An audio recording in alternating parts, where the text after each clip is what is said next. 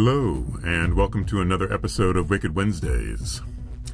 I was very surprised. I did not realize that there'd be so much good feedback based on our last episode, and it's very gratifying. I'm very happy about that. We don't have a lot of views. I didn't expect there to be a lot of views on a porn vlog. We get commentary on our videos all the time. With as many views as we have, somewhere in the nature of 3 to 4 million a month, that's a lot of comments. But on a video that only has 1,500 views, there are far more comments on this vlog than there are in any of our other videos. And I really appreciate that. A lot of the response has been very complimentary. It has been very supportive and appreciative of what we're doing. And I like that. I really appreciate that. People have been DMing me different topics that they want to talk about, and I really appreciate that. I'm leaving it very open-ended. I'm hoping that we can talk about any aspect of sexuality, BDSM, different kinks, the porn industry as we know it, the porn industry as I know it from a larger standpoint. So yeah, without further ado, I appreciate the great feedback we got from last week's episode. I will try to get these out every week on Wednesday. And this week, we're going to begin at the beginning. And a question that we get asked almost, as much as any other question: how did you start making amateur porn? For us, it's a bit of a funny story in that, Bunny and I, when we started, never expected to be doing this years later or full time. It was all kind of by accident. It all started here. We were hanging out watching TV one night, and her pets, she had a cat and a dog, were just doing pet stuff, stupid play fighting. And I had my phone, I took some video of a particularly funny moment, put it on YouTube just for shits and giggles, and just a couple days later, I get a notification saying I've got a message from YouTube. And I go read the message, and it's a animal video compilation company offering us, I think it was $150 for our 15-second dog and cat video. And at first I thought, oh, well, this is a scam. I was like, this is BS, I'm sure that this is just spam.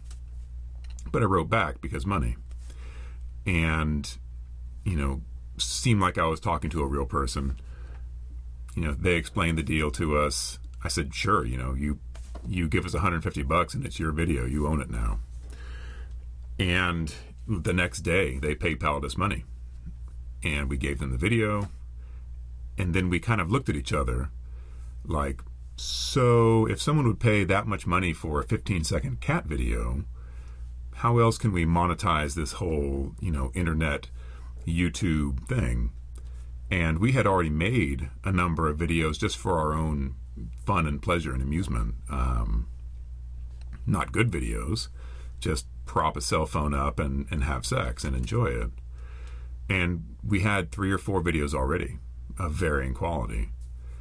And so it was very easy for us to be like, well, if we can monetize a 15-second cat video, could we possibly make money doing something like porn? Why not? And so I went on to Pornhub, and, right across the very front screen, it's come be one of our models, sign up for our model program. Signed up for the program, uploaded our first video, and nothing happened. At first we thought we were doing really well because we'd check on our video and there'd be, you have 10,000 views. And I thought, well, that's amazing. We have 10,000 views. Money should be rolling in at any moment. And no, not at all. I don't feel like I'm giving away any secrets. I've read all this stuff on Pornhub's website. They don't put it front and center in the model program, but if you dig down in the frequently asked questions and in the tutorials and the other information, you can find this information. So I don't think I'm talking out of order here.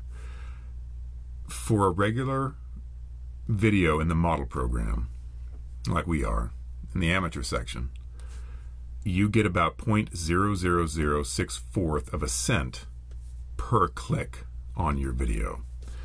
Now, there are things that change that. I know that having a higher rating affects how much money you make.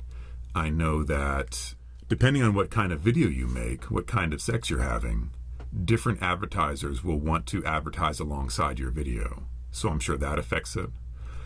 But on average, month to month, we can figure it out pretty easily that our videos make about 0.00064 of a cent per click.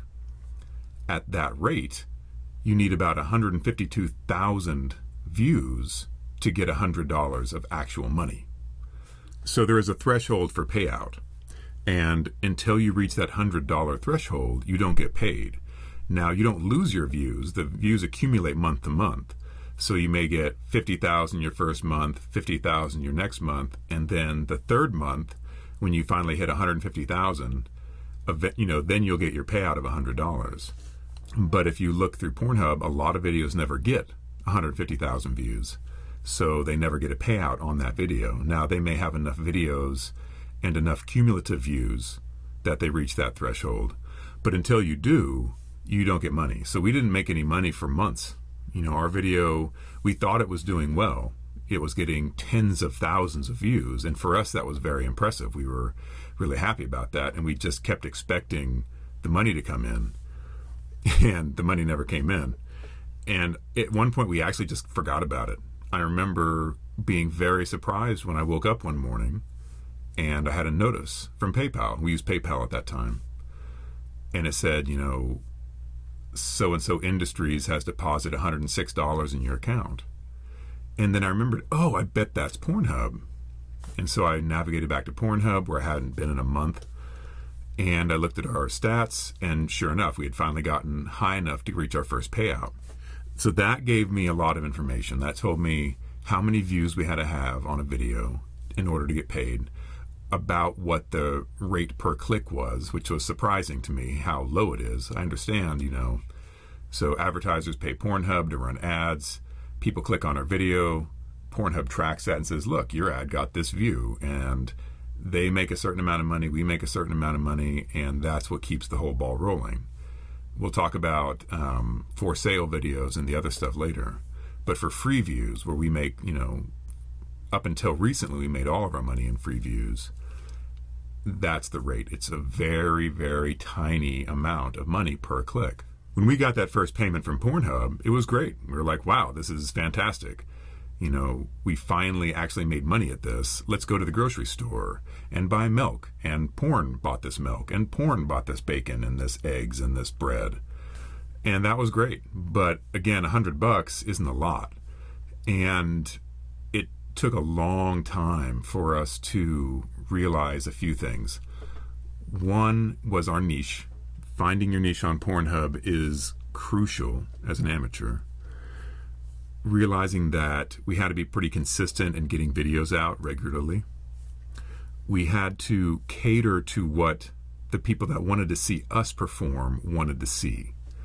And so that's a key part about finding your niche. So in the beginning, we had no idea. We put up all kinds of stuff. We put up sensual videos, and we put up kind of rough sex videos, and we put up, we were trying to find what it was that would be successful for us. And at some point, we put up one of our, hard sex, hard anal videos, and that one was very successful right off the bat. I think that it got featured in the first month that it was up. And to be featured as an amateur is crucial. I don't want to pretend that I know exactly how it works, but I have a fair idea of how the featuring system works at this point. First of all, it's not some person sitting in a room selecting videos. They run an algorithm that selects the videos automatically for Pornhub. They have 90-some thousand models uploading videos. No one person can sit there and choose what's going to be featured on the front page. So for us, the way it works, what I've noticed, is if a video gets a lot of views in a very short period of time, that can trigger the featured algorithm. If a video gets around 150,000 views or a little more and still has a very high rating, so 85% and up, it will frequently get featured. The third way that we found is if a video just finally accumulates about 500,000 views, 500,000 or so, and has a decent rating, somewhere above 80%, it has a chance of getting featured. But for us, what happens most frequently is we'll put a video out. It takes about a month for us now to get around 150,000 views. And if it reaches that threshold and it still has a very high rating, it will usually get featured. Not always. We've had videos. There's a video right now we have that has almost 300,000 views and a good rating, but it hasn't gotten featured. So I obviously don't have it down to a science, but that's the feeling I get, is every video that we've had, this is what's happened. The videos that don't get featured, they may have a high view count, but they have a low rating. Or, they're just hovering right around the 82, 81% mark. Those don't seem to get featured. So yeah, the first video that we put up that got featured was a hard anal video. And, overnight, we went from having a couple 100,000 views to having 1 million views. And, that changed everything. All of a sudden, all of our videos were getting more views because Pornhub's algorithms say, oh, you like this couple? Well, here's some more of their videos. Or you like this particular thing? Here's more of that, because they want to keep you on screen, obviously. That works for them and their advertisers. So when our first video got featured, all of our videos' views went up. And we thought, oh, well, if that's what people want to see, we can make more of that, because that was something that we did recreationally. That wasn't something that we did for the camera, but it's also not something that is indicative of how we had sex all the time. And sometimes I think that becomes confusing for people, is that they see the rough sex we do and they just assume that that's all we do in our personal life. And it's not. We have a widely varied sex life. We do gentle sex. We do fun, playful sex. We do medium rough sex, hard rough sex. We do really violent sex. And it's all based on how we feel. It's based on what we're in the mood for. And so when we made those videos, that was real stuff. That was what we really felt like doing that day. And it turns out that there is a niche for that. It was difficult for us in that we were very successful with those videos, and we still are successful with those videos. But it is kind of limiting for us in that we still try to produce other kinds of porn. We'll put up, rough sex vids that don't feature anal. We put up sensual sex vids that, are more indicative of what our day-to-day sex is like. And I'm proud of those videos. We do a good job producing them and making them look good. But the market is telling us that that's not what they want. If you look at any of our videos, the hard stuff, the hard anal videos, the hard sex videos, the rough sex videos, outperform our sensual videos 10 to 1, 20 to 1, 100 to 1. And I've done experiments just for the fun of it. And one really good example is a video I did with Bunny, where we filmed a scene in the shower, and it had a hard anal scene in it. And I posted 2 versions of that video on the same day. One had the hard anal scene in it, and another one had the hard anal scene taken out. So it was, just a rough sex shower video. Exact same video, put up on the same day, same thumbnail, different tag cloud, different title. And still to this day, you can see the difference. So that's told us that, as far as what our viewers want to see, what the people that click to our videos and navigate to us want to see is rough stuff. That's kind of difficult for us. I don't mind it, but we don't have rough sex all the time. We don't, every time we're intimate, we don't have rough sex. So there is some pressure, when we're making videos. We know that, okay, so we're going to shoot videos today, and we should try to hit these benchmarks. We should try to have a rough anal video. We should have some BDSM content. We should do some kind of rough general, stuff. We should do some choking vids. We should do, the stuff that we know will sell well, that will get a lot of views. At the same time as that's not the only thing we want to make. And so we do still produce stuff that isn't rough anal video. It still doesn't do very well, but I want to keep putting it out there. A, because it would be very monotonous, I feel, if you went to our channel and it was just nothing but hard anal, hard anal, hard anal. Our fans that like that, that's fine. It's a kink of ours. We enjoy it. I'm not downplaying that kink or shaming that kink. We do it because we find it exhilarating and fun and exciting, and we do that for real in our personal life, and we don't always have the camera rolling. So yeah, we will keep doing a gamut, but we will still specialize in what we do, because that's where we get the views. That's what allows us to do the other stuff. So that covers finding your niche. For us, we realized very quickly, our viewers made it abundantly clear to us that what they wanted to see was hard anal videos. Great. That's our niche. For new people signing up to Pornhub, and a lot of new people have signed up recently, you really do have to find your niche. Unless you're exceptionally good looking and have a really great body and people just enjoy watching you be you, having regular vanilla, plain, some would say boring sex, you're going to have a hard time competing with the big studios that can afford models and can afford great equipment and can afford great lighting and all that goes into producing high quality porn. Unless you're fantastic looking, you're probably going to have to find your niche. And that niche can be anything. It can be cosplay. It can be big toys. It can be a particular kink. It can be anything that you find traction with and that you enjoy doing. I would recommend strongly, don't do stuff just for the camera. That gets grueling really quickly. Make sure that whatever you're putting out there is stuff that you enjoy genuinely. When I'm watching something, I can tell if the people are into it. I personally really enjoy amateur stuff. The professionally produced porn doesn't really do anything for me. There's nothing wrong with it. But when I used to watch porn, I say used to because when you start producing porn and your day-to-day job is spending 4 or 5 hours editing porn videos, you'd be surprised how little interest you have in watching porn recreationally. I seldom log on to Pornhub and just go watch for fun anymore because it's my job. So when I did, I liked amateur stuff. I liked seeing a real connection between two people. I like to see real people having real sex. That was what turned me on. So when we started making porn, that's what I strove for. We started making stuff that I would find enjoyable.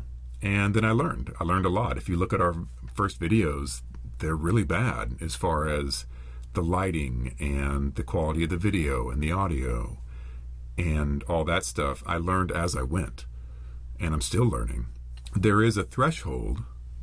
At this point, we could get much better equipment. And we could set things up in a way that was more professional, except I don't really want that. I don't want our videos to look too professional. That's not the aesthetic I want. It's not what I like to watch. And for me, it takes me out of the moment when I'm watching porn and it seems very slick and glossy and professional. There's something less interesting to me about it than videos where someone propped a cell phone up on their nightstand and they're having sex.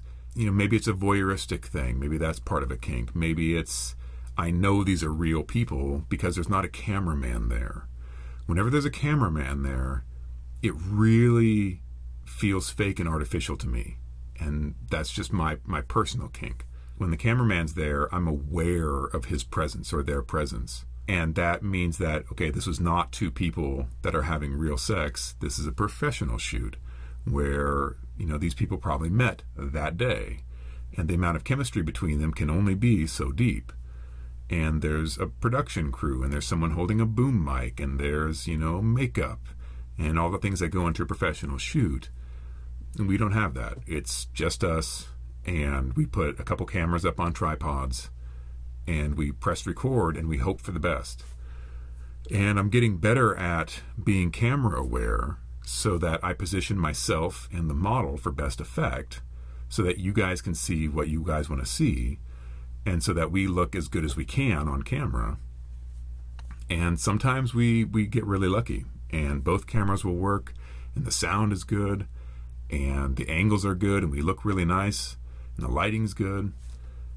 And sometimes it's just a disaster. I posted a video recently where the main camera, the one that we were facing, either I didn't press record, which has happened, or it stopped recording, has happened, or whatever happened, but I only got, a 1 second clip. So when I went to edit that video together, I'm looking for camera 1, and there's no camera 1.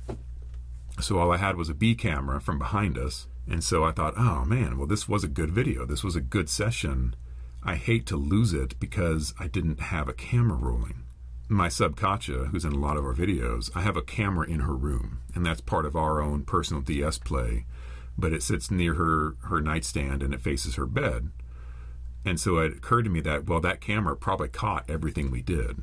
It's not going to be good quality, and the microphone on that camera is awful. But I bet if I go back and look at that day, I'll find that footage, and I did. So I was able to piece together a video, and it doesn't look great, and it doesn't sound great, but we put it up because it was very frustrating for me to have lost that whole session. And B, I kind of liked the security cam voyeur aspect of it. That may be something we do on purpose in the future, where we set up a couple of cameras in a more realistic security angle and maybe play with that, see what that would look like, just to keep it fresh, just to keep us from making the same thing over and over again. Maybe we'll try that. It worked fairly well for this video and with better sound, but we'll experiment. We may try that. This podcast brought to you by an adult libation. I think I can do this on Pornhub. So yeah, when we started, I filmed everything on an iPhone. One iPhone. We only had one. So I would set it up often with the front-facing camera, so I had a bit of a monitor, and I'd put it on the nightstand, or I'd put it on a chair, and we'd do our best to position ourselves in frame and shoot, and just hope for the best. Our number one viewed video was shot on an iPhone that I propped on a table and could not see while we were having sex, so that is not a great video. And the auto exposure and auto color got really messed up, so the colors are all weird. There's terrible sound, and yet it's still our number one video and will probably always be because it has such a big head start. Versus now, when I'm shooting with Ruby, I am setting up lights. I'm setting up lights because I've learned that when you light a model, they look better than they're in the shadows. It seems kind of counterintuitive. You would think that, oh, well, I don't look great, so I want the lighting to be dim, so I look better in dimmer light. That may work at the dinner table, but on video, it seems like the less light you put into the camera, the worse you look. And I found that really flooding the subject with light and then putting a camera on it, that gives you more options. You can always bring it down a bit. Though if you're very reflective like I am, you have to be careful because the camera will white out on my skin sometimes. I'm still working on that. But yeah, more light is better. So yeah, now I am setting up lights with the cameras. But we're still just setting up two cameras, usually at 45 degrees from each other, with a light behind each one. And they're not amazing quality cameras. We have a Canon and we have a couple small DSLR type cameras. That's really, we don't want to get super high end. We don't want multi-$1,000 cameras, because, we only look so good, and higher resolution isn't going to help me look better. It will help some of my models look better, but you don't want to see me in 4K, and that's fine. I kind of like the aesthetic we're going for. I will often take video that is too clean. If it's super, super clean and well lit, and has super good resolution, I will actually overlay a film filter just because I don't like that super glossy, clean look in porn. Just my aesthetic, just what I like to see. So I'll bring down the resolution a little bit. That makes it look better to my eye. All right, so where were we? I might be getting kind of far afield in some of these because I'm not scripting them. I really am just sitting down with at least a bit of thought in mind about what I want to talk about. But I don't want to take the time to write out a script for every week. I do want this to be a kind of informal chat. So, that said, I will often get a bit sidetracked and go off on tangents. I was talking about how we got started in porn, and I had made it up to the point where we first started getting featured. The featuring helps a lot. It brings in tons of new views. When you get on the front page, you're exposed to people that wouldn't be searching for your type of porn, which means that your view rating will always go down, because when people are searching for the type of porn that we make, they're happy when they find it, versus when they see it on the front page of Pornhub and they click on it and they realize, oh, this is not our kink at all, and they downvote it. I'd prefer if they just, navigate it on somewhere else, but that's okay. We've gained millions and millions of views through those featurings, and that all snowballs. So once you get featured once, that builds your views. Then you get featured more, and you get featured more. Eventually, it can be the kind of thing where there's enough income coming in regularly that you can begin to think about, oh, well, maybe I could do this for a living. That's where I'm at now. I do this full time. Not all of my models make enough off this too, but the rest of my models, they've got day jobs. They have a regular life. They enjoy what we do, and they enjoy the extra income. For them, it's kind of a fun thing. I share all profits with my models. So where we're at now is maintaining this thing that we've built. And 3 years on, we are getting to the point where I'm trying to get a video out every week. I'm doing this new blog with you guys, which I'm enjoying, but it does take time, which is why I'm not going to script it. I'm going to keep it very informal. You'll have to deal with my rambling and my sometimes far off tangents. Yeah, we're going to continue to put out good content. I want to keep working with new models. I would like to keep experimenting with the type of videos we make, not just do the same thing over and over. We will keep putting out the stuff that we know sells, but there's a lot of things that we can do, and I'd like to experiment with that. So yeah, let's go ahead and hit our mailbag, which was a fun feature from last week. And when you die, can I try writes, what was the secret word?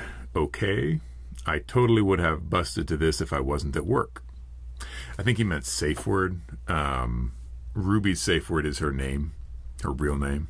By the way, none of these are all real names. We have porn names. And yeah, don't watch this stuff at work. You're going to get in trouble. So careful with that, bro. Miss Canto Capri writes, I loved Ruby's cute smile towards the end when you slapped her butt. She is so cute and her hair is so shiny. Another great video, Mr. Wicked. Well, thank you, Miss Canto. Her hair is amazing. It is very shiny, very glossy, and it will not be restrained. We have tried ponytail holders and just about everything else. I like working with Ruby because we can show her face on screen, but her face is often covered by her hair, so we're working on that. Big Tits 9419 writes, Wicked, you are not fat or ugly. Thank you. You are extremely sexy, attractive man. This series will be very interesting. I've always wanted to know more about the behind-the-scenes stuff when it comes to DOMs and subs. I hope you and the models are safe and healthy. We are safe and healthy. I appreciate that. And I do want to have more behind-the-scenes stuff, how we make the videos, what our relationships are like, and I will try to cover that in future installments of this weekly podcast. And Princess Cutie Pie 77 writes, Hi, it's me again. I was vanilla until about 4 years ago. As I've grown in the lifestyle, I've come to know and understand what I do and don't like as far as kinks go. As a submissive, I feel my wants, desires, and limits are much more respected than as a vanilla, and I feel more heard now than ever. This is a great comment because it hits on something that I've really wanted to talk about in the DS sense and in the BDSM world, and that's we're really good about communication and consent and respecting each other in a way that will seem counterintuitive to the vanilla world. I know that people that aren't on board with what we do, they don't understand how BDSM works, they don't understand how dominant and submissives work. They see it and the only thing they can think of is, oh, that's an abusive relationship. And sure, there are certainly BDSM dom-sub relationships that are not good. They're not healthy, they're abusive, just like vanilla relationships are often abusive and bad. What I have found in the BDSM world is that there's much more awareness about consent. There's much more awareness about how kinks work and about communicating your needs to your partner. That's something that happens in the BDSM world very regularly. Just like we talk about, exchanging STI information and sexual safety and what our limitations are and practicing safer sex. That seems like a very open conversation on the kink side of things in the BDSM world than it is in the vanilla side of things. In the vanilla side, it seems much more like the Wild West, where people aren't communicating what they like and what they need and their sense of sexual safety and such. Like when I get together with a new BDSM partner or someone that's into BDSM, we'll often talk about, what our limitations are long before we get into being intimate with each other. And that's something that didn't happen in my vanilla relationships. We just kind of felt it out. Now, it's true that in a vanilla sex relationship, you're not likely to push the limits of what would be normally acceptable. But at the same time, that kind of communication of, well, I like this and I don't like this, I would encourage vanilla couples to have the same thing and have more of that communication. But to address what, Princess Cutie Pie is talking about, yeah, I think you will find when you experiment in the BDSM world with experienced BDSM partners, we do put that front and center. We say, I don't like my hair pulled, or I like it when you pull my hair, or I don't like having hands around my neck. That freaks me out. We talk about that up front before we get into intimate situations. And I think that's a very good and healthy thing. That's something the vanilla world should borrow from the kink world. As far as the abusive nature of these relationships, and, are they fundamentally abusive? No, they're not. They really aren't. I definitely understand that someone looking from the outside who sees someone tied to a piece of furniture and being whipped with a crop, how can that not be abusive? How can that not be a bad relationship? Easy. Consent. Consent is everything in these relationships. The person that has been tied to that piece of furniture has consented to it. That's what they want to do. Why do they like that? That is another conversation, and we can talk about the sexual power dynamics, the exchange of power dynamics, the fact that the line between pleasure and pain is gray, and that some pain involved in pleasure can heighten that pleasure. But sometimes it's just the pain itself that can be very releasing. It can be very cleansing and cathartic. We will definitely get into the kink aspects of power play and the role that pain plays in BDSM, the role that, restraint plays in BDSM. It's not what you think. You'd be surprised. These things, if you don't come to this from a BDSM background, they can seem crazy and wild and deviant and bad. And I hear that a lot. It's still, even with the popularity of things like 50 Shades of Grey, I'm not a fan. It did introduce the wider public to some aspects of BDSM, and it made a lot of people curious enough to find out about more BDSM-related sex, kink-related sex, dominant, submissive-related sex. And that's a good thing. It wasn't the best ambassador for what we do, because there's a lot of really questionable things in those books and those movies. We might have a separate, this is what's wrong with that. But it did expose us to a wider audience. Not everybody understands what we do. I totally understand that. I've been doing this for 22 years, and I learn new stuff every day. I know that our community has progressed. It is a very progressive community overall. And we are very much into communication. We're very much into consent. We're very much into limits and respecting those limits. People that don't respect those limits have no place in the BDSM community. And unfortunately, I do hear from people that their limits weren't respected, that their bounds were pushed repeatedly, that they were, coerced into doing more than they wanted to. And I don't want that. I don't want anybody to have to go through that experience. Communication is key. You do have to communicate your limits clearly. And if someone's not respecting those limits, don't play with them. Don't give them second chances to hurt you in a way you don't want to be hurt. Stand up for yourself. Find out ahead of time what this person's about as far as consent, limits, respecting boundaries. That's a whole thing. I do want to get into that more, but I wanted to thank Princess Cutie Pie for a really good comment on that. I think we'll talk more about the production, how we go through our stuff, how we select our thumbnails, our titles, our tag cloud. I'll give some more pointers on how to get running with your brand new porn channel and things you can do to promote yourself that don't take a huge amount of time. But we'll get into that more in our next episode, and I will see you guys next week.